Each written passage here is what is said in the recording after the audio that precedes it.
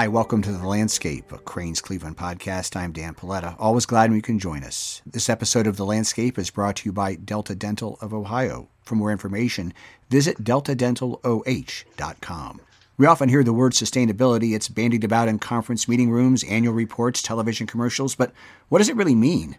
Why is it important, and why do we want to make it part of our company or organization? That question will be discussed on January 24th as the Greater Cleveland Partnership presents a Sustainability Summit. It's happening from 7:30 a.m. to 1 p.m. The event's sold out. It'll feature panel discussions, lectures, and other events. The keynote speaker for the summit is Chris Laszlo. Chris is a professor of organizational behavior at the Weatherhead School of Management at Case Western Reserve University. He's authored a number of books, including co-authoring Quantum Leadership. Chris, thanks for being with us today. It is my pleasure. Let's start with what might sound simple, but I'm not so sure it is, and that's a working definition of sustainability. I think people either don't quite know what it is or they think it just relates to the environment when you talk about it in the corporate world. What does it mean? Well, when it comes to business, I find it useful to define sustainability in terms of value creation, or for those that don't do it effectively, value destruction. So my definition is creating value for society and the environment in ways that create even more value for the company's customers and shareholders. So it means operating in ways that financially take into account a business's social and environmental impacts. Companies that fail to take these impacts, particularly what are called materially important impacts, into account, risk value destruction, and we can go through some examples later. But I think you're right. If could I just add a few more thoughts to this? Absolutely. Question. I understand why there might be confusion about what this term is. If you think about its origins, 35 years ago, we really had the first clear definition. It was actually for sustainable development by the Brundtland Commission 35 years ago, and it was meeting the needs of the present without compromising the ability of future generations to meet their own needs. And this idea that we have to live in a way that doesn't take away the opportunity for future generations to have as good a life as we have is a great philosophical principle. And then in the 1990s, another popular definition of sustainability, particularly in the business world, became the triple bottom line. I'm sure many of your listeners will have heard of the triple bottom line or maybe using it. It's people, profit, and planet. But this definition also has sort of a policy and ethical overtone that, in my experience, was often confusing for managers and not particularly helpful. So, in my consulting practice, I found many of my larger corporate clients who were starting to get their arms around sustainability. When it came to triple bottom line, it was, well, do we have to balance economic performance with social and environmental, issues? They felt that the idea was that you have to compromise somehow economic performance for social and environmental targets. I think we've gotten to a very different place today. And for the Sustainability Summit on January 24th, we're in a much better place where it's becoming clear that companies that are equipped with the right skill set and tools, for them, they can actually better their economic performance by paying more attention to social, environmental, health, governance issues. Let's do one other quick definition, and that is ESG, which is often tied into sustainability. What is that acronym? So, ESG, environmental, social, and governance, is more about reporting and disclosure than it is about the actual initiatives companies take. It's a term that dates back only about 20 years, and it's really what's preferred in the investor community, particularly institutional investors who use ESG reports and disclosures to assess a company's impacts in areas such as chemical pollution, water usage, employee safety, community relations, board independence, and so on. So in summary, and I know can be confusing, okay, but while sustainability is about the actual initiatives companies are taking to address their social, health, governance impacts, ESG is how they report about those. how they and the disclosures that they make for particularly if you're a public company, you need to make these disclosures because institutional investors are asking for these disclosures as ways for them to try to assess any risks that the company may have because it's exposed to climate change related risks or pollution related risks or supply chain human rights issues and so on. So you mentioned what was going on 25 and 30 years ago, but let's go back to the 1950s and 60s where no one talked about sustainability. What forced the change? And I'm not sure if force is the right word, but what made companies decide, no, we need to examine this in addition to whatever our bottom line is? Right. Well, there are a couple of different factors. One of them is just the degree of transparency we have today because of the internet, because of social media, which of course we didn't have 50 years ago. So 50 years ago, it was possible for a group of CEOs to stand in the US government halls and raise their hands and say, I swear I do not know that tobacco causes any harm. And they all knew at that time. But there were many other instances, leaded paint, the manufacture of vinyl monomers. Many of these things were damaging for humans and the environment, but basically consumers, employees, and others didn't really have a way to be able to fully understand what those were. And so it was just less of an issue for companies back then. Today, this is what I call radical transparency today. Okay, radical transparency. Regular transparency is when a company can say, okay, I'm going to share with you this and I won't share with you that, et cetera. Radical transparency is when the company doesn't have the ability to control that anymore.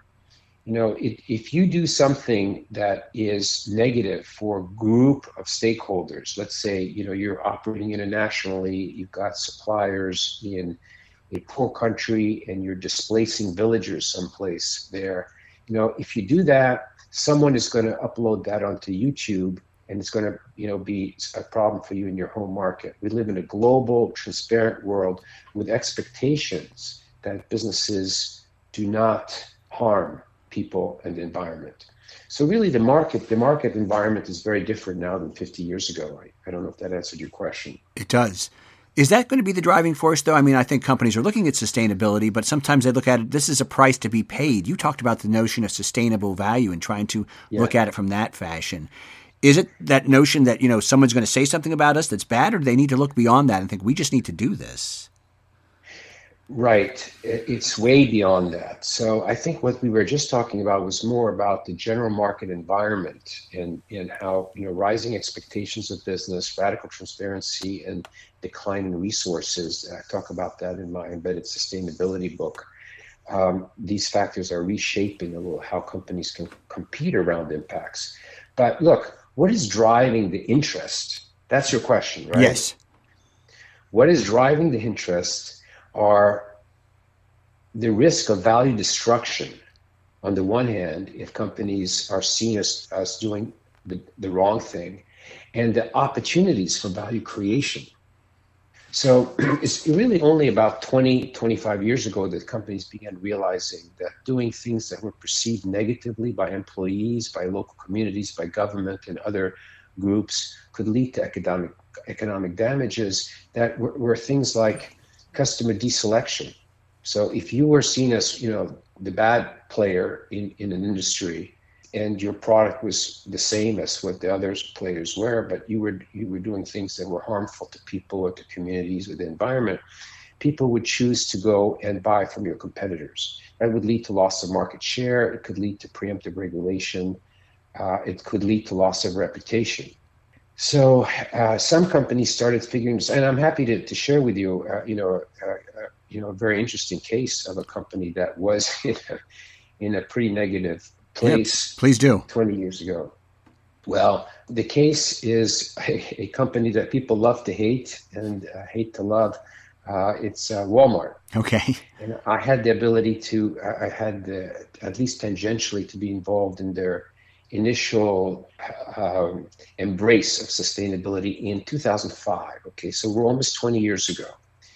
At that point, Walmart was being vilified for driving small businesses into bankruptcy, for ill-treating employees and locking up migrants in their stores over weekends, and also having a huge negative environmental footprint because they were, it was everyday low cost at the time was their byline. So how do you get everyday low cost? Well, you import the cheapest products you can from China and other countries that had few social and environmental safeguards.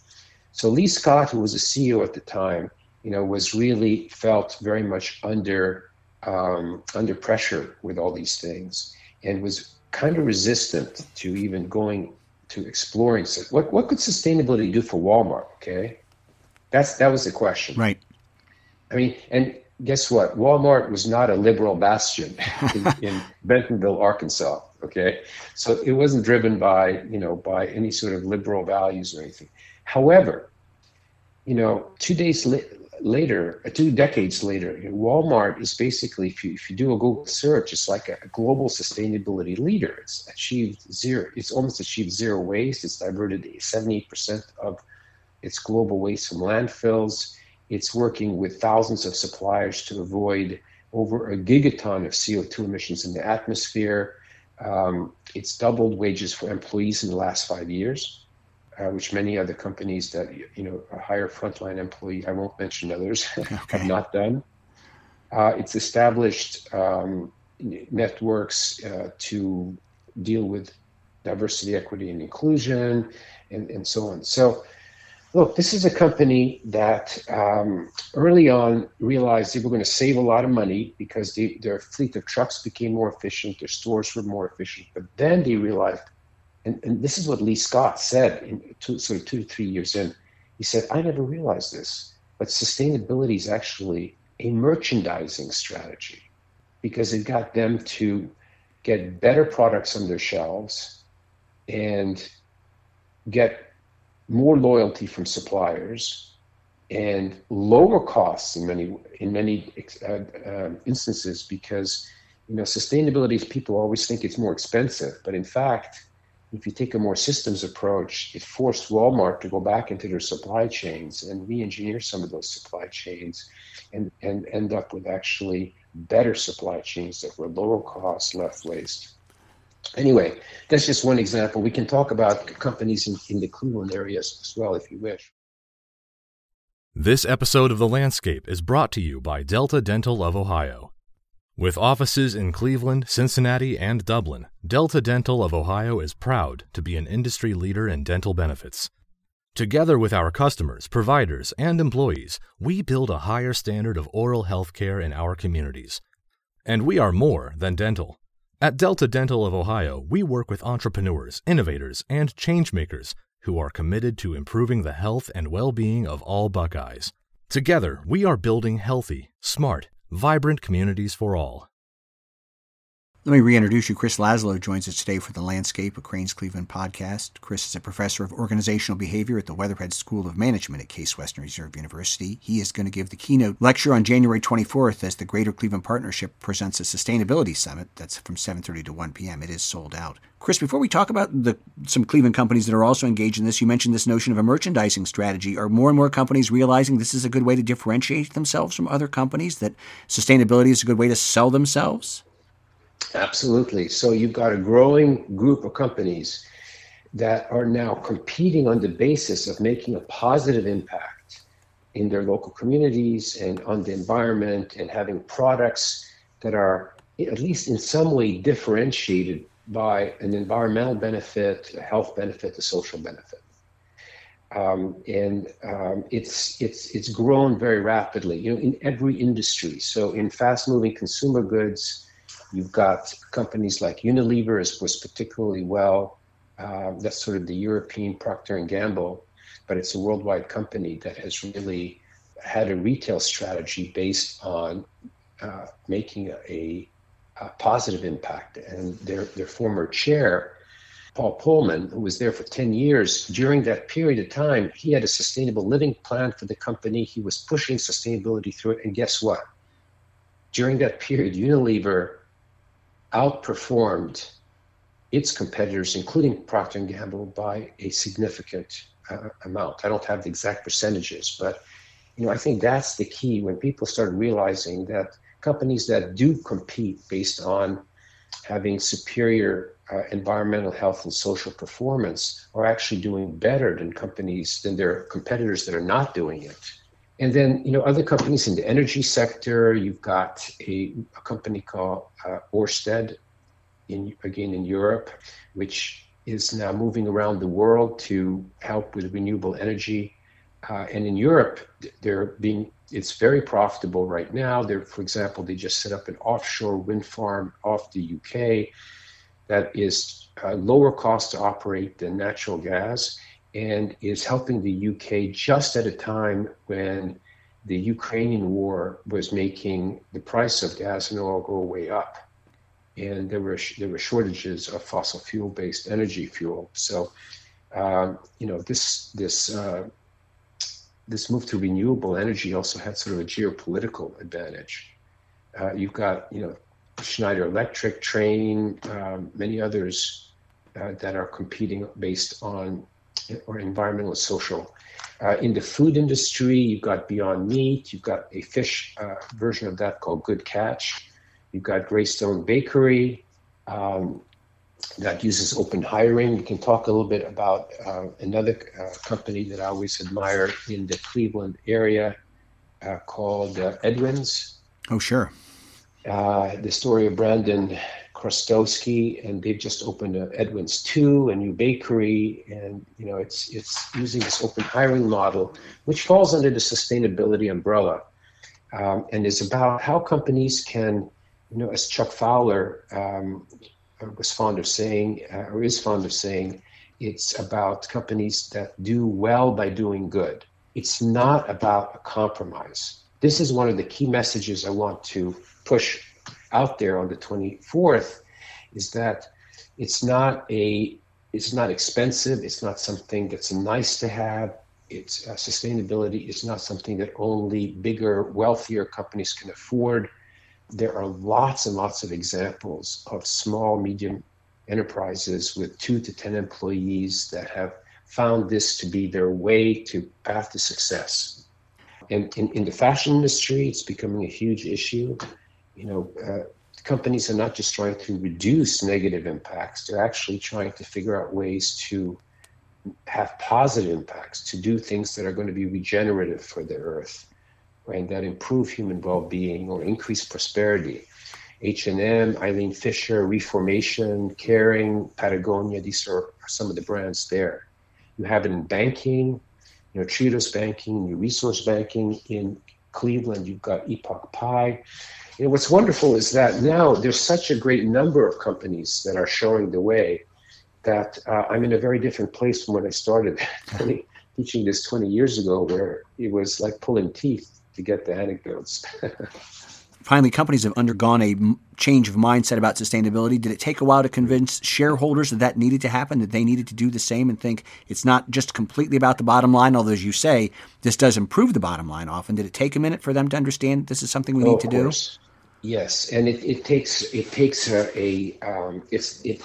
all about how you sequence it, because if you make it a policy issue about ethical targets, that really turns off line managers and board members. If you make it just about the bottom line, then those people that have greater aspirations for business to be an agent of world benefit, or doing something, contributing to building a better world, they get upset. So you really have to figure out how to sequence it and how to message it, but the point is that's why if we talk about sustainability in terms of value creation or destruction, it becomes something that business people can embrace. And there's still a big mindset in many companies that this is only a nice to have, and that environmental stuff is not or social is not really the purpose of business.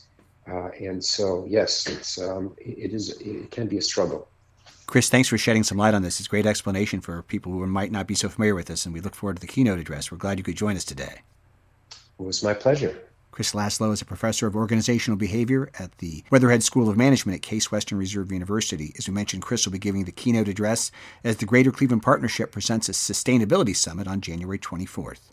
We're glad you could join us for The Landscape. Today's episode was brought to you by Delta Dental of Ohio. You can find out more by visiting deltadentaloh.com. I'm Dan Paletta. Again, thank you for joining us, and we'll talk again soon.